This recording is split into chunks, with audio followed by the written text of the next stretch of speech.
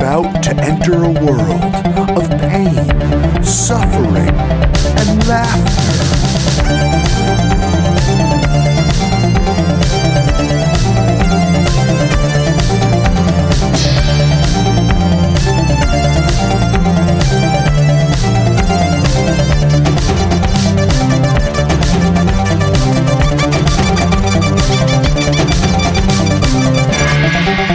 Worst gig ever.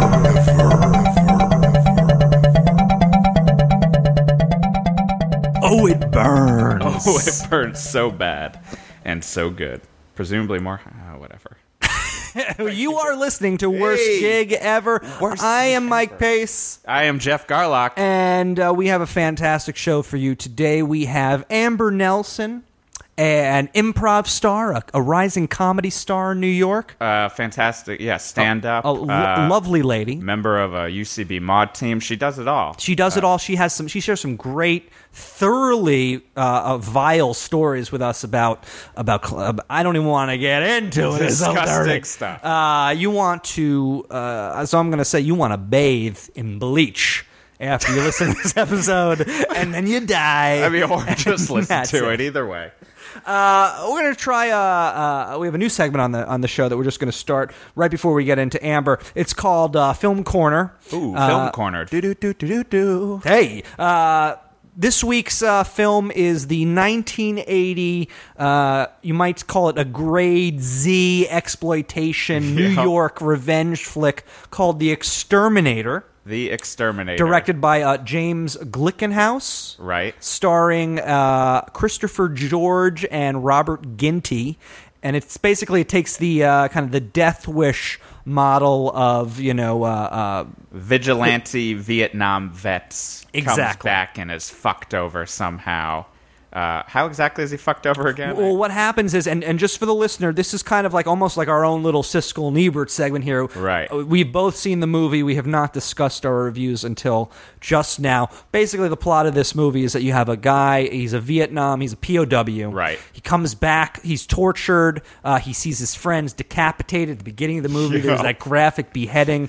Then he comes back, he's working in Brooklyn. This is about 1980. He's working on the docks. He's working for a supermarket or something. Unloading crates with his... All a Vietnam vet can get, man. Exactly. It was a tough time in New York. Our hearts go out to the vets. It was him and his vet friend, and they're both working at the supermarket. But they live in like post-apocalyptic... It's definitely Brooklyn. Right. The best friend gets brutally mugged by a gang of thugs in the neighborhood. So he does the only thing he can do. He becomes a vigilante. This is Robert Ginty's character. His best friend gets mugged. So then he becomes this brutal exterminator going after all of the gang members. Mostly with a flamethrower. With an enormous flamethrower. Not hard to use flamethrower. Yes. And then Christopher George plays a detective. There's this real half-assed detective story where he's kind of following the exterminator who becomes a modern-day folk hero because he's ridding the community of the gang members, and then he's just taking out some other evildoers left and right. Okay, Mike Pace's review of The Exterminator. Fucking atrocious. It's terrible. It is. I'm glad we're in agreement here. Yes. This movie, I've been wanting to see this movie for years. I remember the VHS box in the store. I BitTorrented this movie illegally. Do not send me emails saying we're going to rat you out to the FDA, who I don't know why you'd rat you out to the FDA. But I downloaded this movie. I was so psyched to watch it. I want to see a gritty portrayal of New York. Apparently, it was actually shot in New York. Apparently, I have to verify this. The Vietnam scenes in the beginning were shot in Vietnam. Yeah. There's a Vietnam crew credit. Right. Because they actually look surprisingly budget. Like, they don't look like they're necessarily in Vietnam. Yeah, that's what it's like. I'm like, oh, they clearly shot this like on the back lot somewhere. Right. It feels like It feels like a American version of an Italian version of an American vigilante movie. But because Italy is known for they don't give a fuck about copyright, and so they, especially in the 70s, would just make just hundreds of the same movie, like Serpico is the cop in blue jeans, and they just kind of redid it there. But it feels like a weird version of a weird version. But that, coupled with the fact that it is truly an incompetently made movie. I mean, whoever edited this movie, I don't know who this was, but it cuts from scene to scene. There is inexplicably. Right. There's no reason. You don't figure out how the exterminator found these people to then torture and kill. He just somehow tracks them down. He has and Vietnam vet them. superpowers. He does. He just has a Vietnam vet second sense. So it's frustrating. All right, it's not as violent as you want it to be.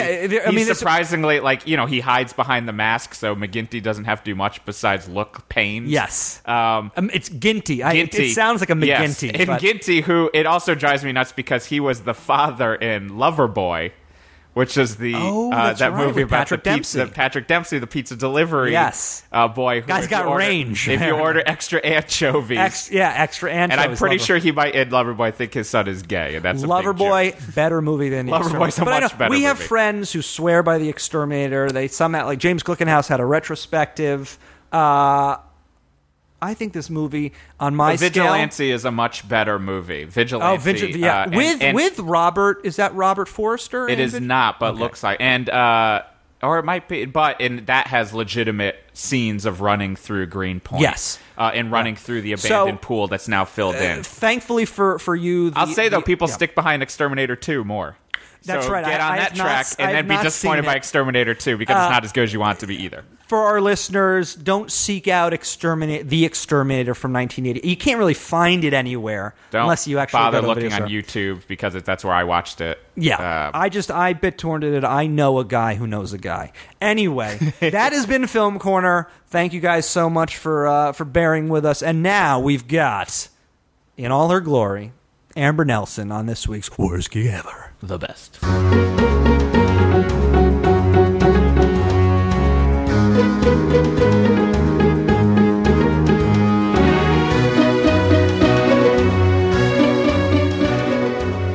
All right. Hello. Welcome to the Whisper Hour. On WGE, the Whisper Hour with Amber Nelson. Guys, calm down. Keeping you up that night. Calm down. Keep it together, everyone.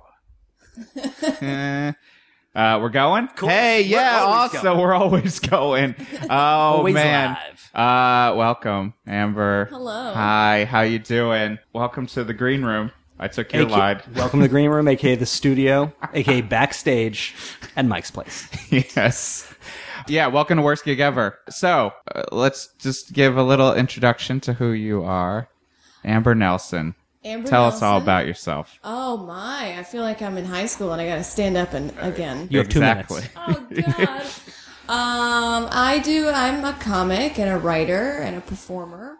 I do mod stuff at UCB. I'm an actor. I also do stand-up, character work, write sketches, try to find the best deals on groceries. Exactly. Live in Greenpoint. That's about me. Nice.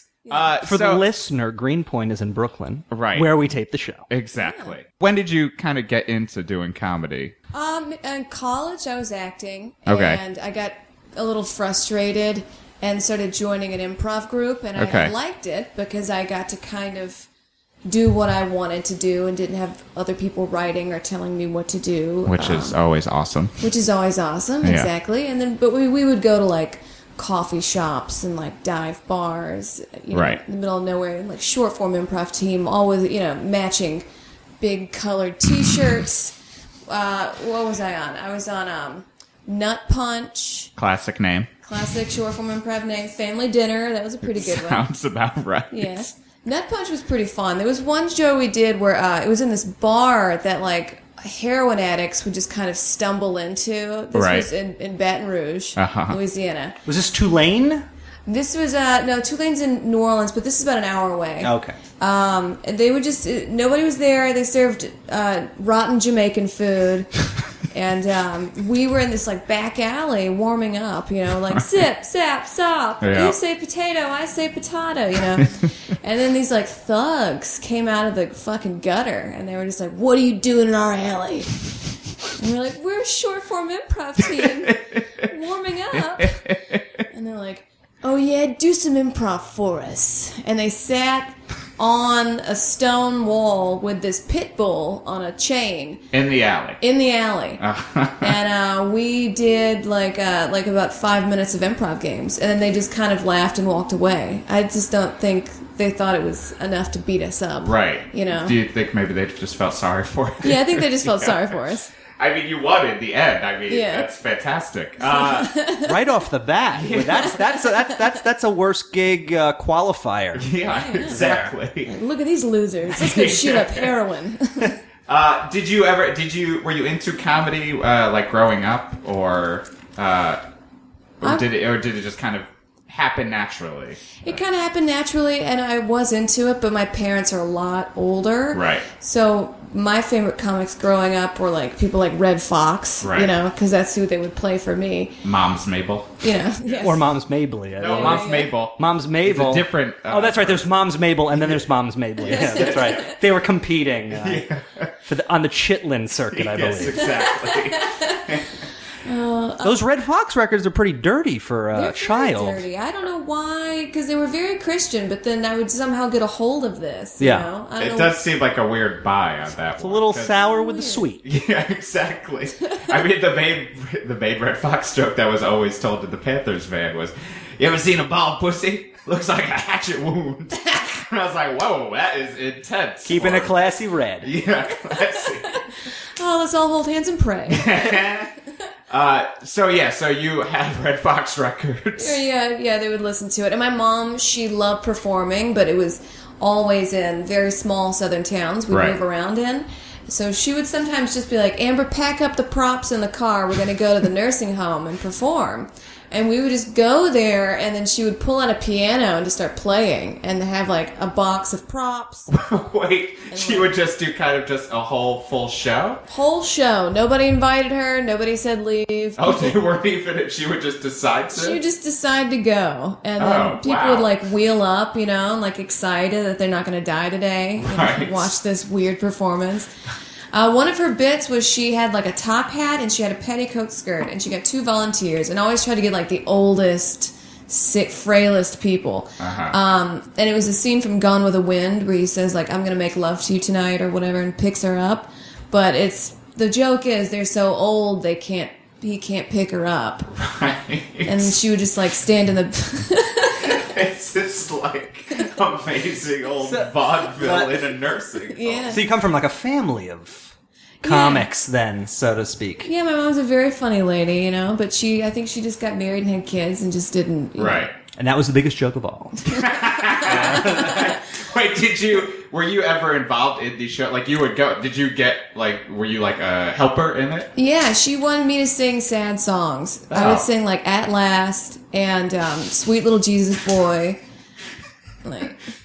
I'm just picturing 4-year-old Amber Nelson just listening to Red Fox records, going to church, and then singing the most depressing stuff ever. Yeah. It's a beautiful mental image, I guess. It kind of sums you up as I kind of know you. Where did you grow up? Oh, I moved around a bunch. Saudi Arabia, Georgia. Surprise! First one, boom. Yeah. My comedy scene over there. Big comedy scene. Oh, yeah. They love it when people have free speech, especially women. They love women that speak their mind. So Saudi Arabia, and then, there was military? Well, my dad was teaching people over there, and my mom, when they moved back to the States, they got actually kicked out. My brother got kicked out of the country because he slashed a prince's tire. In Saudi Arabia. This guy was like a real dick. And like these young princes, they have all the money in the world. Nobody ever tells them no because they're these young men in this very man-oriented state. Right. So they're, mostly pretty shitty people. And he would like throw rocks at women. He would say dirty things to people and just always get away with it. So my brother went and slashed his tire. And nobody could prove that he did it because he just lied so well. So they said, all right, you're just going to get kicked out of the country instead of dying. We're going to kill him. Was this he got off? Was this pre or post? Do you remember the caning incidents that happened? Was that in Thailand? where an American got caned for like a kid. Yeah. Got caned for like writing graffiti someplace on vacation. Something along those lines. I think it was in Southeast Asia. Yeah. And then I believe they made that movie Beyond Rangoon, starring Claire Danes about it. No, that's Brokedown Palace. Get it together. Brokedown Palace. But Beyond Rangoon might have been a softball porn. Crab Rangoon's the best, though. The sequel. And then they made Crab Rangoon. It was delicious for the world. So then he got kicked out of Saudi Arabia? He got kicked out, and then he lived in Georgia for a while with his aunts, and then my parents were like, we miss our son, let's go back to the States. Sure. And then How old was he when that happened? he was a teenager, probably like 17, 18. Wow. And then we moved back over, and then we just moved around a bunch in the States. Mm-hmm. Yeah. That's crazy. So you graduated college. You were a nutsack. Nutsack, you were in improv. Family Portrait. For the listener, when you say you were in Nutsack, for someone who may not know what Nutsack is. We just talked about it. The short form improv. Oh, that's right. In the alley. My short-term memory. Exactly. For that. Okay, Nutsack. So then you're in Family Dinner?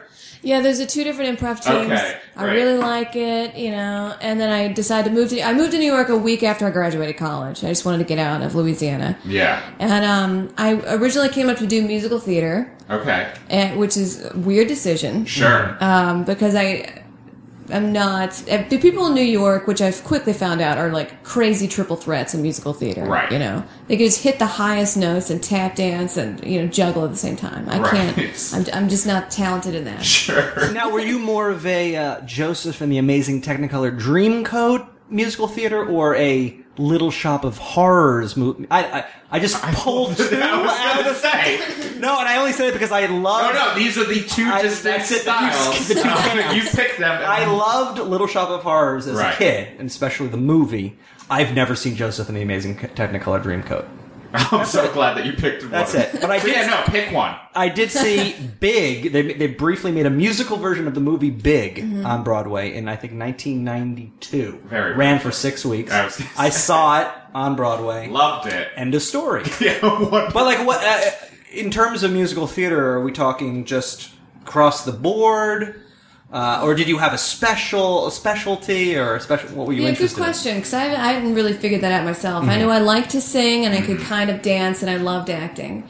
And I went out for all these acting roles, but I just wasn't fulfilled. And I remember doing this play called The Best Party Ever.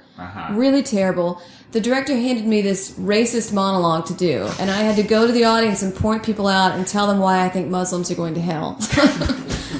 It's like, that's a Neil Simon play, right? Yep. Yeah, classic. Wait, what was that called? The Best Party Ever. I think it's still running off Broadway. That's good to know. It's really bad. So you came to New York. You had musical theater in your bones. Yeah. In theory. And so then, it kind of, how did you end up kind of, moving down the path that you are now? Well, I also cocktail waitressed, and I saved up a lot of money doing that, so I was able to pay for improv classes. Okay. I knew that I just liked improv. I didn't know where it would lead. I just liked doing this. Right. And I kept taking classes, and I remember I was in this movie, and the director fired me because I wouldn't sleep with him. He was a real sack of shit. And then I said, "Is that Michael Bay?" Casting couch. He said, nada. Yes. He actually invited me to a motel. He drove me to a motel, and he ordered pizza, and he said, "Let's do some improvs on the bed." And you're like, Mr. Spielberg, come on.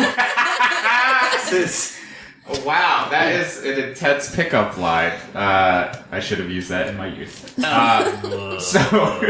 So that seems like a natural springboard to get into stand-up, though. I mean, supplying you with amazing material. Right. Yes, I mean, that director really just cut me open. Right. So how did the stand-up angle come in? Well, I think after that movie experience, I was like, you know what, fuck it. I love doing this improv thing. I'm just going to keep doing that. And then I got onto a mod team. Right. And then I was on a mod team for a few years. I guess we should say, we've talked about it probably before, but for the listener. Yeah. Mod teams are the house sketch teams at Upright Citizens Brigade Theater. Yep. You and I were on a team together, and we both partake in that. But That's what we mean when we say mod. Yes. So then you got in a mod team. You were also, though, before that, you were in Cape. You were in a group called Cape. Yep, Cape was great. Cape was a fantastic New York improv and sketch group. Oh, thank you. Cape or Cape. Cape. C-A-P-E. Okay. It was Kelly Hudson, Emily Strong, Jill Morris. At one point, Patrick Clare at the beginning. Yep. Yes.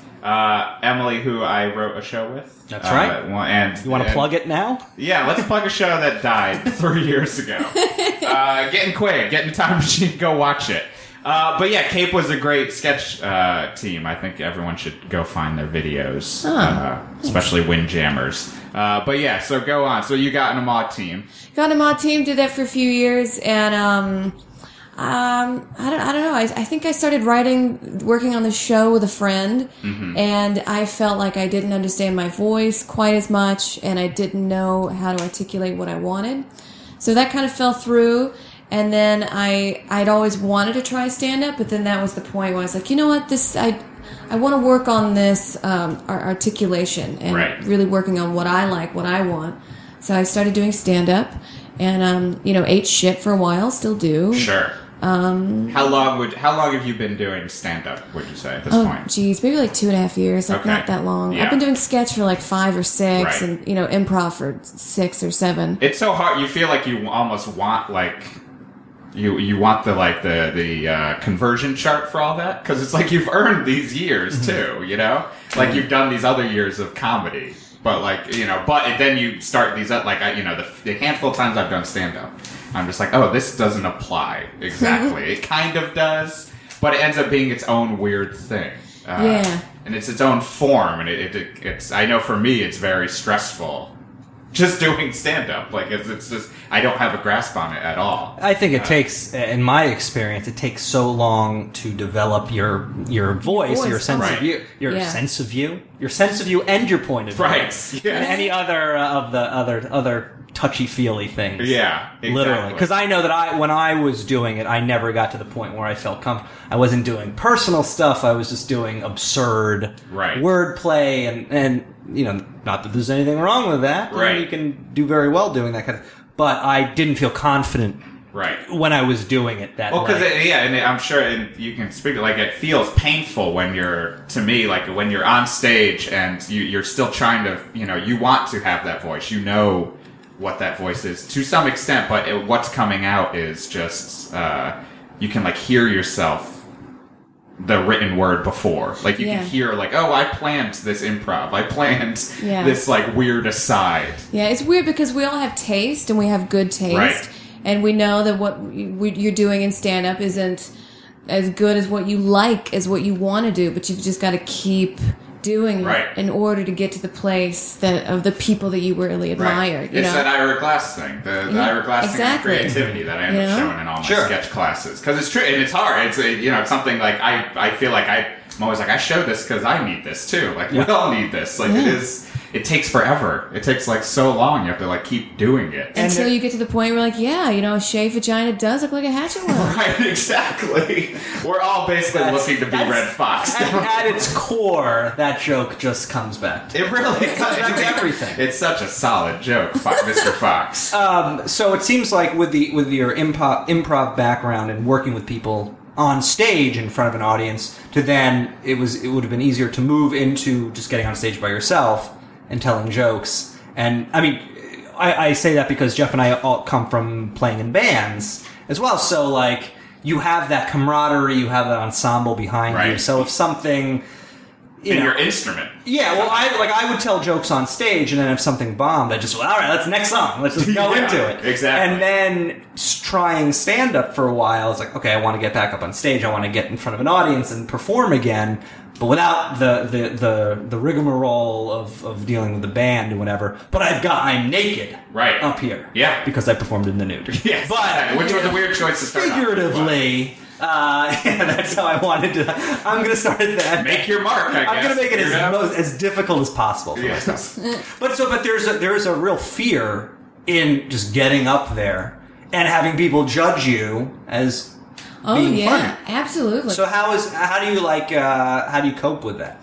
Well, everybody's afraid. You just got to do it. I guess. And after a while, you just kind of get less and less afraid. I remember being afraid, even doing some of the open mics. And now I'm like, I don't, I just go up there and do my thing. And then soon I'm going to be like, not afraid to do 1,000 crowd seat theater. Or maybe I will be, who knows? Sure. I think you're always afraid. Yeah. Especially if you're telling personal stuff. Because you could really go deep and then someone's like, fuck you, It's like, oh, you don't love me? Oh, my God. Well, speaking of that, why don't you regale us with a tale from another worse gig from stand-up or improv or whatever you got. Cool. I did this show. It was across the street from the Port Authority bus terminal. Okay. And it was at this bikini bar where the girls didn't speak English. They were obviously sex slaves, just kind of living here, just kind of millowing about, passing out drinks, Budweisers and such. But there was no stage and there was no lights. They were being reamped. So you were just performing in the corner next to a pile of wood, just kind of yelling at these old men that kind of sauntered in there, and like one topless chick in the background, Right. And I think I like pointed to the pile of wood and I said something like, God, what did I say? Oh, what's that movie with the bees and The Wicker Man? No, the B movie. where there's like a pile of wood. Damn it! I said, I feel like I'm in Candyman and I gotta crawl through the wood to find the baby. And nobody, it's kind of stupid, but no, they just stared at me. It's a good reference, dare I say, a little obscure. Yeah. Right. For the bikini bar. But it's that's if there was someone in the crowd that got it, they'd be like, right on. right, she's got the goods. Let's go do some heroin. Let's go do improv on the bed. Oh God! But that was actually a lot of fun because I just kind of like do crowd work with people. Right. Nobody gives a shit about your material in those kind of moments. They want to talk to you. Yeah. Right. You want to talk to them. Was that an open mic or was that a booked show? That was a booked show. Oh. Yeah, it was crazy. How'd the other comedians feel about that one? Oh, everybody was horrible. Everybody was horrible. But I just find a way. You just got to find a way to make it fun for you. Right. Anytime I've done a couple shows where, like, before I was in the audience, it's like, I guess I'll just muster up energy and get on stage. Right. And it's always failed, of course. Because if you're going in there with a thought of like, well, I guess this is gonna fucking suck. Nobody wants to watch that. Sure. How long? I guess that. Yeah. How long did that take for you to kind of realize that fact? Because I'm sure that's like a learning curve itself of realizing not going. You have to go on stage with the. You can't go on stage with a shit attitude. Yeah. Basically.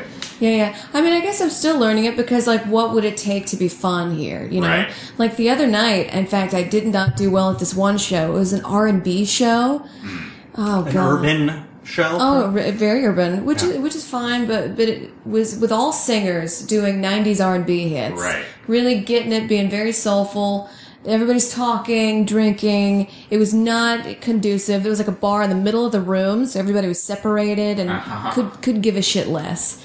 And I go on there and I'm like, what could I do to make this fun for me? Right. Because I'm on stage and I don't know how this is going to go. So I went up there and I kind of started my material. Was not working. Nobody could give a shit. And then the only time I got it was when I was telling these butthole jokes. And I did crowd work on what have you put in your butthole. And I just pointed at people in the audience. I was like, tell me, what have you put in your butthole? So wait, were you the only comedian on this show? There was one other comic way early in the night, and people just talked. To the point where they forgot, oh wait, we saw comedy before, we should be ready for this. Oh yeah, totally forgot. And nobody gave a shit about him either. They just kept talking the whole time. That's an interesting and seems like a really productive approach that I personally never. I was always just like, all right, I got to remember my stuff. Let me look at my notes. I never got comfortable enough because I don't do stand up regularly. Where I was like, all right, well, how do I make this fun for me? But there's also a little confidence there that, look, I got the microphone. What did you put in your butthole? Because I'm going to talk about it. You've got the microphone. Yeah. You've got the time. This is your time. This is your show. This is our time. Here. Exactly. Down here. Look what you're doing there. Classic That's reference from, to Candyman. Yeah, no, I think that's a huge. I mean, I know this is, especially when I think about stand up, this is something I always end up talking about in therapy all the time, where it's just like I go up on stage apologetic. Like, I go up on stage of just like, all right, you'll deal with me for 5 minutes.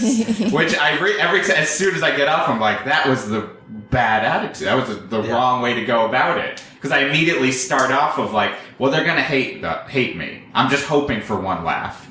And I can't even hear the laughs. I see the stares. It seems like they're all like every audience is willing to give you a shot when you first, the brain is wiped clean. So like when you first get up there, like the audience is theoretically open to whatever you have to give them. Right. Mm-hmm. For the most part, yeah. I mean, some people are just dicks no matter what. They're like, be funny. Right. But for the most part, people want to have a show, and they'll give you about 3 seconds. You have 3 seconds before they make an immediate opinion judging you. So how do you work out? How is your ratio for the 3 seconds? I just show my tits. Yeah, finally we got down to the nitty gritty of what it's about. I mean, the gritty titty. The gritty titty ditty. Is crowd work kind of a go-to definitely now for you in those situations for like the shit show? Yeah, and it's still hard every time, and that's where the improv helps, because you really have to listen and yes and make it funny within the first 2 lines, really establish what's going on. Right. Do you ever start crowd work and just have people just say, no, not having it? I have started it, and they just weren't having it, and then I would just kind of, all right, move on to the material now, you know, and then... find a nugget somewhere and riff on it. I remember getting Quaid Show, the show I wrote with Emily, and where in the show, the whole thing was narrated by Prince, that was played by Jim Santangeli, who's this, larger white man. But there was a shit show. One of the shows was just terrible. And I remember there was a woman in the front row, just arms crossed, just like, looked like she was fucking pissing in her, like, just like angry that she was there. And, like, Jim went up and, like, kind of, like, danced on her a little bit, and she apparently just went, like, I'm good. And then he was just like, okay, well, never mind. I'll just focus on the left side of the stage. And that kind of summed up what... It was just, in general, just like, all right, well, I guess that's going to be the general tone. But you know what? Sometimes people have something going on in their lives that you couldn't help in that moment. There was a moment, I did an improv show, and one of my teammates was this very small, hairy man. And we all know who he is. And I've got a feeling. Yeah. Bruce Valanche? Yes. But as somebody in the audience, this dude on the front row was like, hey, you hairy faggot. Hey, you hairy little faggot. Yeah. I'm sorry about that, by the way. It was a long time ago. He just kept going. He wouldn't stop. And then my friend in the team, he pulls open the window and he yells at him, and he really lets him have it, like angry. And then he shuts the window and the guy just keeps going. Totally throws everything off. It's very uncomfortable for everybody. I mean, he's saying faggot very loudly in this room. Like, show me your arms, you monkey fag. Just like really mean and kind of funnily mean. A monkey fag? That's kind of hilarious. Monkey fag's kind of gold. But after the show, my friend goes up and talks to him and he's like, what was that? Why were you doing that? He accosts him. And the guy says, you know what? Honestly, today my wife hit me in the face and I went to a comedy show because I knew I could get back at somebody else. Well, I mean, it's like... Well, then now I guess I got a feel for you, but that also sucks. It sucks, Yeah, that is that's a weird thing. Is you have to remember that in sketch or improv or any of these. Like, is you do have to kind of remember that. It's just like everyone has their own shit that they're going through, and that you can't no one's coming one that not everyone's coming in with your mindset, obviously. But that there are just people and there are also just people who, like you said, are just shitty. Yeah, I never understand. There's certainly people, too, who just think, that's what you do. You go to a comedy show, an improv show, whatever. It's a dialogue. It's a dialogue. We're having a back and forth. I never understood. It's always those people who want to sit, or the people who don't want to laugh are the ones who sit up front. Yeah. That's certainly the case for Maude, I think, almost every show.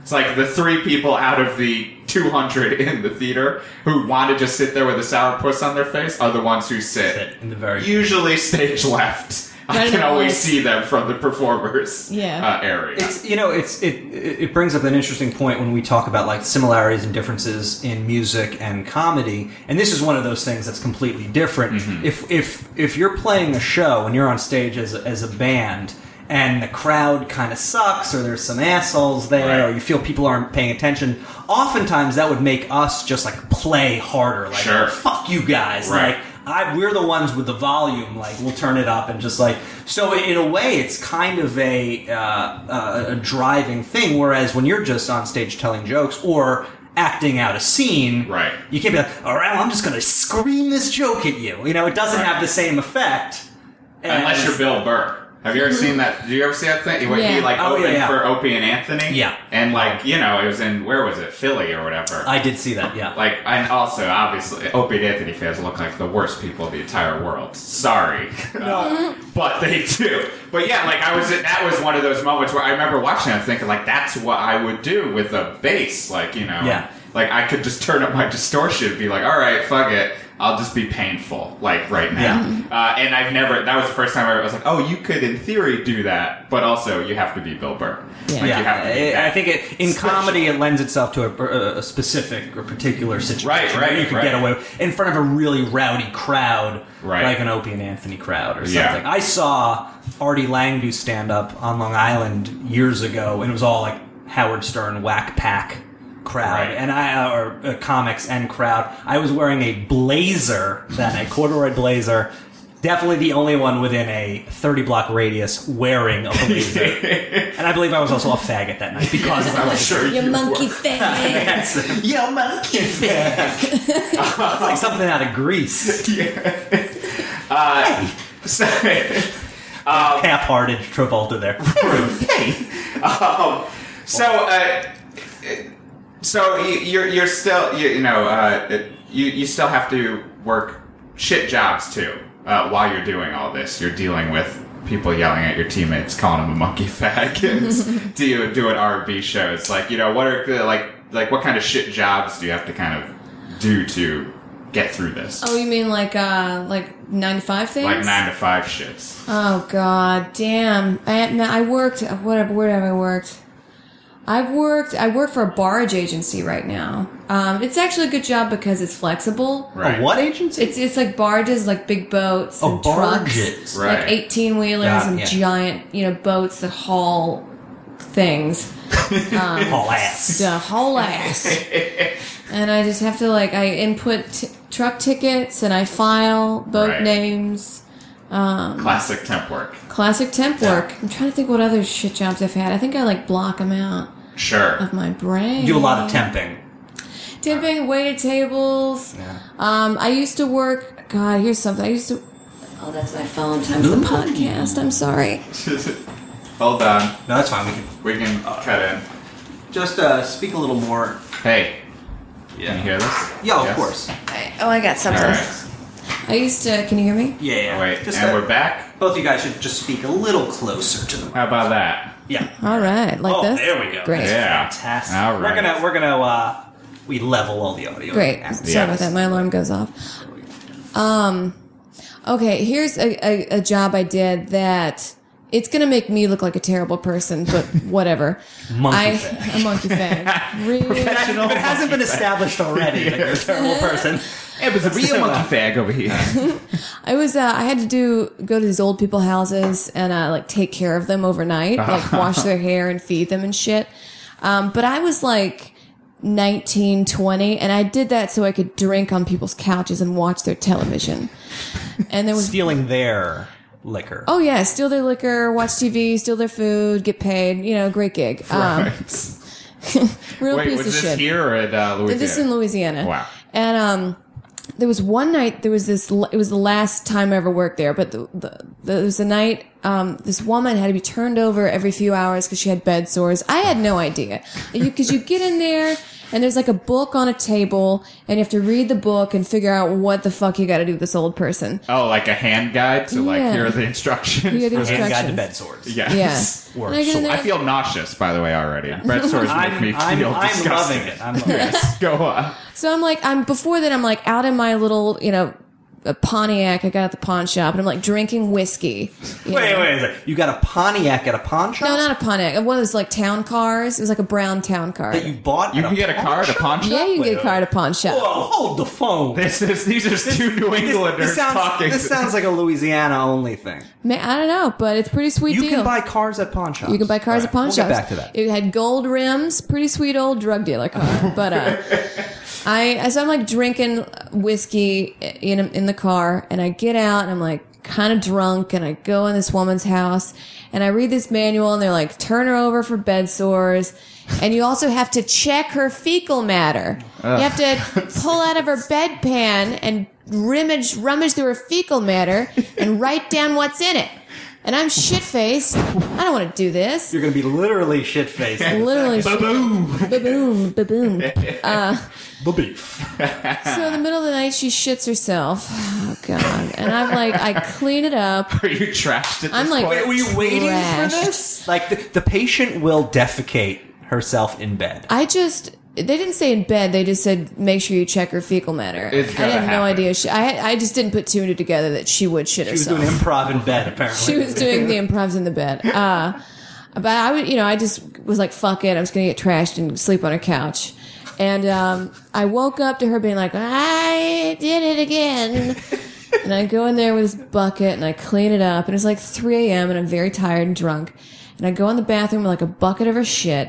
And I have to like look through it and be like, all right, that's corn in there. And like write it down. And like, all right, that's tomatoes. Jesus fucking. No, are you looking? Do you have to put a glove on and like literally? They didn't have gloves. I just kind of like shifted it. How do they not have gloves? Get out of here. I couldn't find them. What kind of bullshit operation is this? Hey, it's all part of the human body. It's organic. Just enjoy it. It's Mother Nathan. Mother Nathan. Oh. Mother Nathan. They probably it's had getting hot gloves. in here. I'm sweating. Guys, I'm passing out. It's so hot. It's so gross. It's so hot. Jimmy from the pizza place. Wait a second. Call back. to Previous old episode, episodes. we had Mike Kaplan was our guest. He was talking about ordering at a vegan restaurant pizza, and they didn't have any vegetables there. But they had vegetables for the pizza. That's what I meant. And then Jeff went into this character, Jimmy, who worked at the Louisiana pizza place. And I think he just showed up again. Hey, with nothing? Cool. So Anyway, okay, so I want So to you're hear the end digging of it. around in this old lady's shit. I can't find gloves. I'm sure there's somewhere, but I'm like smooshing it around. Oh writing yeah, it down. you're drunk, so that's why you can't find. Yeah, I'm it. just So- shit faced. And then I'm like, I just kind of like slosh it all in the bathtub. I like look and I was like, fuck, why didn't I put it in the toilet? Whatever, man. Yeah, how are you gonna clean that up? I don't know. I mean, how much? What's the volume we're talking about? That you're pouring it into the toilet. I remember being very runny. Oh my fucking Christ! All right. It was like an inch. It was about an inch of fecal matter in like a bucket, like a hell. painter's All right. bucket. All right. So I slosh it in the bathtub, and I'm like, "Fucking hell, I'll deal with it tomorrow." I go back and I pass out, and then I wake up to her being like, "I'm ready for my bed." Of course she is. Oh God! And I get up and like the bathtub is running, and this lady's like, "It's okay. I'm just gonna take a bath. You can go." And I was like, "See ya." And I left. Amber. Wow, Oh, that's what's That's up key there. to her youth, though. that is up there. Wait, I told you it made me sound like a shitty person. This lady bathes in her own fecal matter. I didn't realize I sound like a real monkey literally. over there, if you ask me. I just don't even know. Like, why did they want you to go through it? To make sure she was eating? Yeah, make sure she she's didn't eating. swallow toys? Yeah, and like what she's Well- digested. She has problems with her stomach. To be fair, not to be the devil's advocate here, but if you're in some kind of nursing capacity, Right. I think you get over feces pretty quickly. Oh, I comes got into you. territory. Yeah. But what's odd is that it sounds like you were doing something almost in a temp capacity in this job, and they're just bumping you up to like RN, and you have to just. All right, Mike, you get the collating job. Jeff, you file. Amber, go dig around this old lady's shit for a while. Jimmy from the pizza place, all of a sudden you're moving on up in the world. That's disgusting. Yeah, I should have been doing that job. They Right. should have. I mean, I don't like to. I blame put the others. blame on the company. I don't put the blame on you. I think you're a young woman. You're just trying to get by in this world. They clearly shouldn't have hired you. Here is a practical question, or anything from that make its way into your act? Are there any nuggets? Any corn nuggets? Yeah. I've tried, that's a hard thing to talk about. But you know what? I have jokes that I keep revisiting that are difficult to talk about, but then when you finally figure it out, it's funny. Yeah. Right. That's going to be something that I'll figure out how to talk about in a couple of years from now or whenever. But I definitely have to accept the fact that I look like a terrible person when I do this. I am a villain. Mm-hmm. Well, it's like converting like a story of your life into a sketch. Like, sometimes sometimes it works, sometimes it doesn't. Sometimes there's, it's something that's hilarious and just told as a story at the bar. Yeah. And it's just missing that like kind of key aspect that it takes a while to crack that nut, and to figure out what the fuck it is. A story isn't necessarily going to translate into a stand-up bit. Right. If someone gets on stage and they tell a story, it's not, it's very difficult. That's the thing. It's like that's the audience, because that's like as a comedian you realize, oh wait, I'm crafting jokes out of these. It's not like the person who just goes up and just tells the story is the person who is like, I'm the funniest guy at the water cooler. Yeah. Like I can just tell my stories, whatever. I do like how the bed sore thing is almost like a nice descriptor that doesn't really come into play later on in the story. Yeah. But wiping her shit off the bed sores because it's like running down her legs. It's a great. It's $8 an hour, guys. That's all? $8 an hour. Yeah. That's insane. Yeah. That's a worse gig. Yeah, that's definitely a worse gig. That one's terrible. Thinking about material, because you do sketch writing as well, and you do stand up. Now I'm just thinking about material in general. Like, how do you kind of divvy up? Like, in your brain, what's the differentiator between this one would be perfect for stand up, or or do you kind of try both? I kind of try it out in all different ways, see where it works. There's there's a sketch I wrote about the women of the Twilight Zone and how they're like these docile ladies, like committed to these ridiculous lines. Right. And it was first done in stand-up, but I thought, that would make a better sketch character. So I just kind of blew it out and made a whole sketch about it. Right. And my friend came on dressed as a giant robot and like threw martinis at me and hit me. And it was a lot of fun. So you're going back and forth between finding material that kind of may start off in this form, but it ultimately comes to life in something else. Yeah. I guess also another practical question, like, improv is, you don't just go out and do improv. You have your teams and you have nights. What's your stand-up schedule like? How many nights do you go up? What's your... I go up every night, maybe twice, 3 times a night. Oh, really? Some nights I do, you do hang out with your loved one or whatever, just to kind of decompress. Placate. Sure. Yeah, and also fill the well, right? Because then you're just going to talk about other stand-up bits. And I've seen comics do that, and I don't want to do that. Right. You need to have a life worth commenting on. Yeah, yes. Exactly. But, generally 2 or 3 times a night. I've got a couple tonight. What places are you normally performing at? Normally, a lot at UCB, a lot at the Creek. I've done stuff at Gotham and Caroline's, but I'm not really past those clubs yet, but I perform there. Underground Lounge. Everywhere I can, I'll take whatever gig. Has the amount of gigs built up over time, obviously? Yeah, built up. You keep going. You start with mics, and then you just meet people, and then they put you on their shows, and someone likes you on that show, and then they put you on another one, You just build it up. Right. And a lot of people ask, especially from improv, a lot of people that have gotten very good at it, and they're like, so tell me what shows I can just get on. And I'm like, well, here's a list of mics. Just go to Bad Slava. And they're like, no, I just want to get on shows. And I'm like, well, you got to meet people, work your way into this. So I feel like that's, almost everything. There's those people who want to do the level jumping. Yeah. And it's just like, well, I don't know what to tell you. Like, it's just, you got to just do it. Like, like it's the same with sketch writing. It's the same with stand-up. It's the same with improv. You have to do the work. Yeah, you got to do it. It's just like, that I feel like that's the mentality of, like 22-year-old Jeff when I took improv classes, and I was like, I'll just barrel through these and get on a Herald team. Because you're an idiot. You don't know how the world works. Yeah. And then, and in retrospect, like I look back at like that version of me trying to do comedy, which is separate. Because it's like, I took improv classes and then I took a long break to do band stuff and then came back. kind of hardcore with sketch stuff. But like I think about like looking back, I'm just like I was terrible. Like I didn't pay attention. I wasn't even trying to do this right. I really was just trying to find the way to level jump. Like immediately, just like I just want to be able to do this and just say I do it. Yeah. Which doesn't work ever. No, you have. I mean, in my case, I started out doing stand up on Long Island. I was living on Long Island before I moved back to Brooklyn, which is all... You can piece it together if you've listened to every episode of the podcast, I think.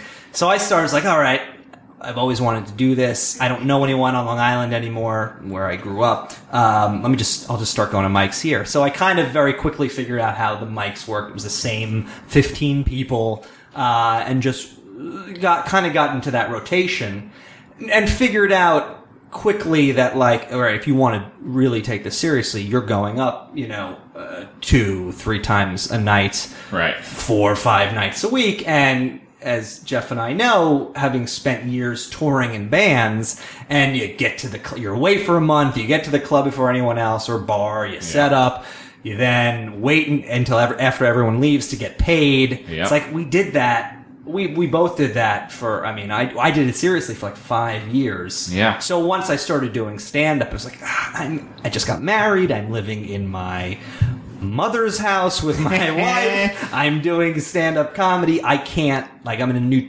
phase of my life. I can't dedicate myself to, like, going to these shithole bars on Long Island to do 7 minutes and then drive. It was actually too depressing. Sure. As much as I loved it and like I met some cool people and I started like I'll just perform for the comics. Sure. And just like I realized quickly like I could not. This was not an avenue of comedy that I could really devote myself to. That's a smart decision, though. You see a lot of people that are like had a great life that they just threw away to do comedy, like a lawyer. Yeah. Making a bunch. It looked fun, like he was having a good time, had a wife, and then he started really getting into comedy. Right. And then... a lot of lawyers. Yeah, a lot of lawyers. So they get fired from his job and like... Well, the other thing is that, something clicked for me the first time I did it, and I was like, oh, this is amazing. I didn't know you could take notes up to mics and stuff like, and then I was like, oh my god, wellspring of ideas. I wasn't doing anything else at the time. Like, I'm just going to dedicate this. This is what I'm going to be doing. But then I realized, like, you can scale back. Like, you can do 1 mic a week or something just to get up to exercise the muscle. Right. You're obviously not running around in the same, circles as other people. You're not as invested in it. But there's nothing stopping you from that lawyer. I want to get up tonight and do something. Right. If only for myself, because that's really why you should be doing it.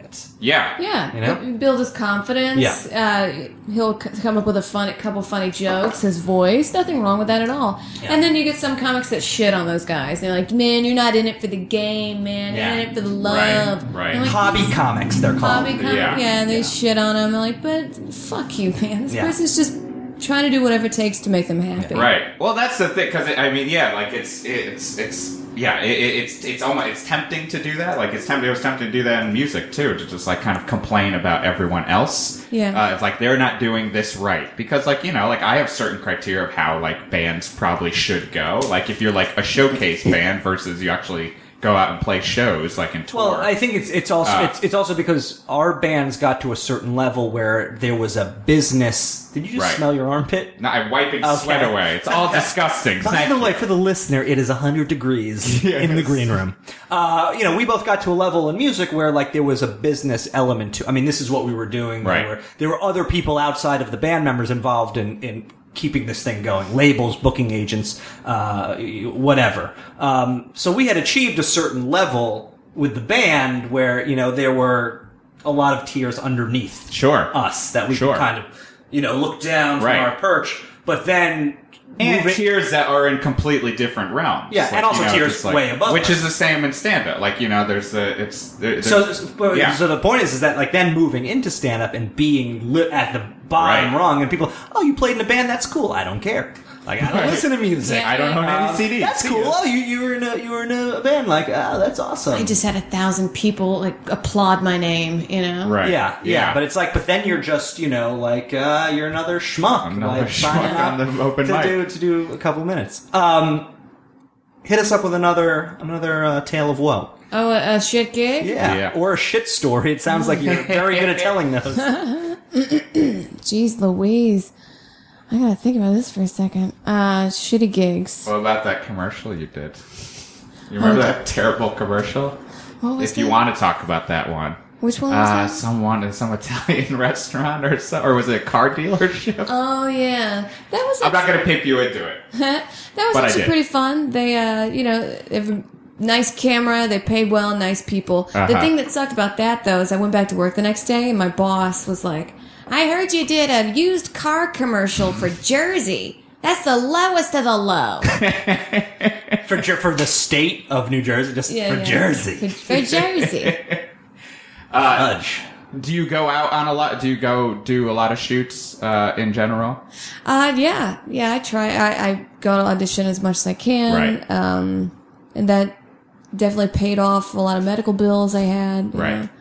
know. Yeah. So I mean, I guess, how do you kind of, you're doing all this stuff. Like, how do you kind of balance it all? Good question. It's so hard. Yeah. Some days I really just have to like turn off everything and then just like sit on the couch and watch Breaking Bad. You know. Right. And then just be like, how I could never fucking write a show like this. I could, yeah. How does this come together? So brilliant. Right. Yeah. So many hands in the pot to write a good TV show. Yeah. It's amazing when it does happen. Yeah. Yeah. I make out lists of things and like, what do I want to do in 1 year, 5 years? And I make a list of what I want to do and then break it down, keep breaking it down to the point where it even gets to like, this afternoon for 30 minutes, I'm going to write on my spec script. You know, for 1 hour, I'm going to work on jokes. For 2 hours, Right. You really have it scheduled. Yeah. Yeah. There's definitely something to be said for being I mean, it's about talking the talk and walking the walk. Right. And a lot of people talk about how it would be great to do, I'd love to do this, or I'm going to do this. But you, at a certain point, because you're creating the structure, because it's, unless you're writing on a show or you have a job in the industry, right. Where someone's paying you to do this, to get this task done, you have to create it yourself and have the discipline to be able to say, like, which is the hardest part, I think. That the discipline part is the waiting is the hardest part. Yes, and then exactly. the second. Because I just say, like, even like I try to do that, and I feel like I fail. Like, I'm just like, it's hard. It's hard to be hey, Jeff, you do this. You have so many distractions, and you know you're doing it for the love of it, rather than. I truly believe that if someone's like, "Hey, Mike, I'll pay you." $200 a day to write 30 monologue jokes. I'd be like, all right, boss, let's get, like you have the fire under your ass to be like, someone else is relying on me to provide for them. Well, and a distinct goal, or a goal that that you should be doing, because there is, money involved. So clearly, it's like, this is the thing. Because I think that's the other thing is, for me, will be the kind of, you're doing a lot of guessing, well, I'm going to put time into this spec script or, this stand-up, but which one is the one I should be gambling on a little bit more? Yeah, it is all a gamble. And I've definitely worked on some scripts or some shows that just didn't pan out. Yeah. And I'm like, was that a waste of my time? But I can't think that way. Or else I'll go crazy. Yeah. Well, the idea of second guessing the stuff that you're doing is a road that will not bring you any stinking thinking. Any joy. And you don't want that at all. But it's difficult to be like, all right, you know what? I'm going to write 30 monologue jokes today just to do it. Right. Because it's just like, I've never been able to do that. Sure. I'd be like, if someone pays me to do this, I'd jump at the opportunity. Right. Or, I'll write 5. But, but there's nothing stopping you. It's just having the discipline to do it. Yeah, it's just, and it's fear. It's fear that gets in the way. It's bullshit middle class values that are like, well, I should be a 9 to 5 job. I should be at an office, doing this, I should have more of a career. So it sounds like the goal, the dream, is to be making a living acting or writing or performing in some context, and so you've got jobs to support yourself while you're. It's not the jobs aren't your passion. Temping is not my passion. It's not like that. I just want to make. I was. That's so weird that it's. I was not unsure about that. I was going out on a limb there. Every other day they do tell me, they're like, if you want to stop doing this little artist thing and you want to work for the company, you let us know, okay? Because we really value you. And I'm like, just fire me. Yeah, that's the moment when I would always freak out. Anytime there was any sort of inkling that I could take on more responsibility, and become a full-time or anything, I'd be like, I'm going to somehow sabotage this. Yeah. Like, it happened multiple times at various temp jobs. I was like, I can't do this. I'd just freak out immediately. I gotta go. Because it's scary. Because then it's just like, you have that little bit of just like, steady paycheck. Like, benefits. Oh, a chair. I could sit in a chair all day. Yeah, chairs are good. I like sitting. Yeah. I just have a task. You just move this piece of paper from over here to over here. Right. And you get paid. But then you look around and everybody's miserable. Right. Everybody has health problems. Right. Carpal tunnel. There was a woman in my company that had a brain aneurysm. Really? I live in fear of that. Yeah. All this I think about randomly. What would cause that? From looking at the computer too much? Or? Stress? But I think there's also the randomness of them. They can just happen. See, but it sounds weird because it seems like the stress of trying to quote-unquote make it as a comic or as an actor would be that much greater than the data entry shit that I have to do today. Yeah. But maybe if you have the stress of having a miserable fucking life. Well, that's the thing. Like, so much stronger. Because when you have this goal that is so incredibly difficult, right? I mean, there's still something to work towards, right? As opposed to you're just working the 9 to 5 and you don't really indulge in your interests. Or have interests. Yeah, that's another huge. Like that's the other that would always kill me, and I'm sure you might feel the same. Like of talking to people who you realize you don't have hobbies, interests, nothing. Like you really do want to talk about 2.5 Men or Big Bang Theory or the whatever. Yeah. People they're like house cats. They're crazy, just skittish. Unless you're a meteorologist, in which case the weather would be your bread and butter.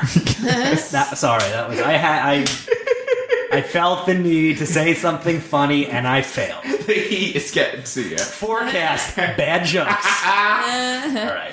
But yeah, no, it's people don't have fucking. They don't have lives. Here's an example. You ever heard of a king cake? It's a cake with like a little plastic baby on the inside. If you get the baby, it's like good. It's for Mardi Gras cake. For Mardi Gras cake, yeah. It's Louisiana. Just have to do the pawn shop, buying the car at the pawn shop. You buy a cake at the pawn shop. Cake boss. So we got this cake shipped up to the company in New York, and I got the baby from the king cake. I was so excited, and I told everybody. And my coworker comes up to me later on the day, and she was like, "Amber, you have something that belongs to me." And I forgot about it. I was like, "What paperwork? Then I give you something. You know what it is. Do you want to email that fax to you again? The baby, the king cake baby." And it was just so crazy. It took me a second to be like, what are you talking about?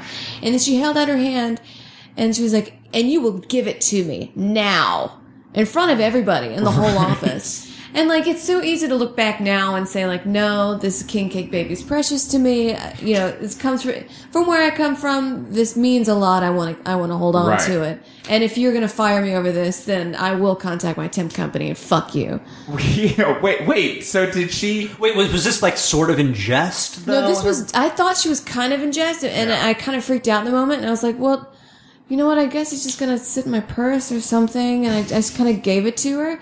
She clasped her hand closed and said, "That's what I thought," and walked away. Wait, so was it because she was the one who put it in there? No, because she just felt she was owed it? She was owed the baby. She didn't even eat a slice of cake. You gotta eat a fucking slice of cake if you want the fucking king baby. She's such a bitch, man. Is that what it's called, a king baby? King cake baby. King cake baby. And you just King said Baby something. is an improv group I was in. No. Do you remember the show That's Incredible? Yes. You just said something. What if they remade that show and called it Jesus, That's Incredible? It would be for the Christian Network. I think there's something there. I'd watch it. There's gold right there. So to kind of bring this to a close here, you've played a lot of shows. You've done a lot of different things, a lot of gigs, so to speak.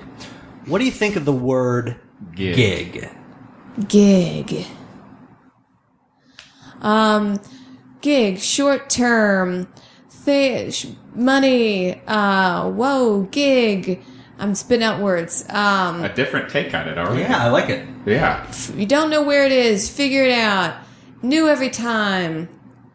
Basically just a fun, short-term thing that it could go any way. Perfect. Yeah. I mean, you took it in the. I think you had the temp on your brain there with thinking it's a temp gig. But I like the money thing. Yeah. Because so there's money involved in gigs. Yeah. Is what we're getting. Yeah, I like that. Well, Amber. So yeah, we didn't play many gigs, is what you're saying. No, I think that's a novel approach. Yeah. So you got two. You're going to do 2 sets tonight. Yeah. You're going around. You're leaving here. You're going to go into the city, I'm assuming. Yeah. Eventually, you're going to come back to Greenpoint later on tonight. Might be late. I don't know if you're going to take the train. You're going to bike. I take a train and I hold my key between my fingers. Or just, walk with confidence. I love it because we want you to get home safe. Thank you. Thanks. Okay, thanks so much. Worst gig ever.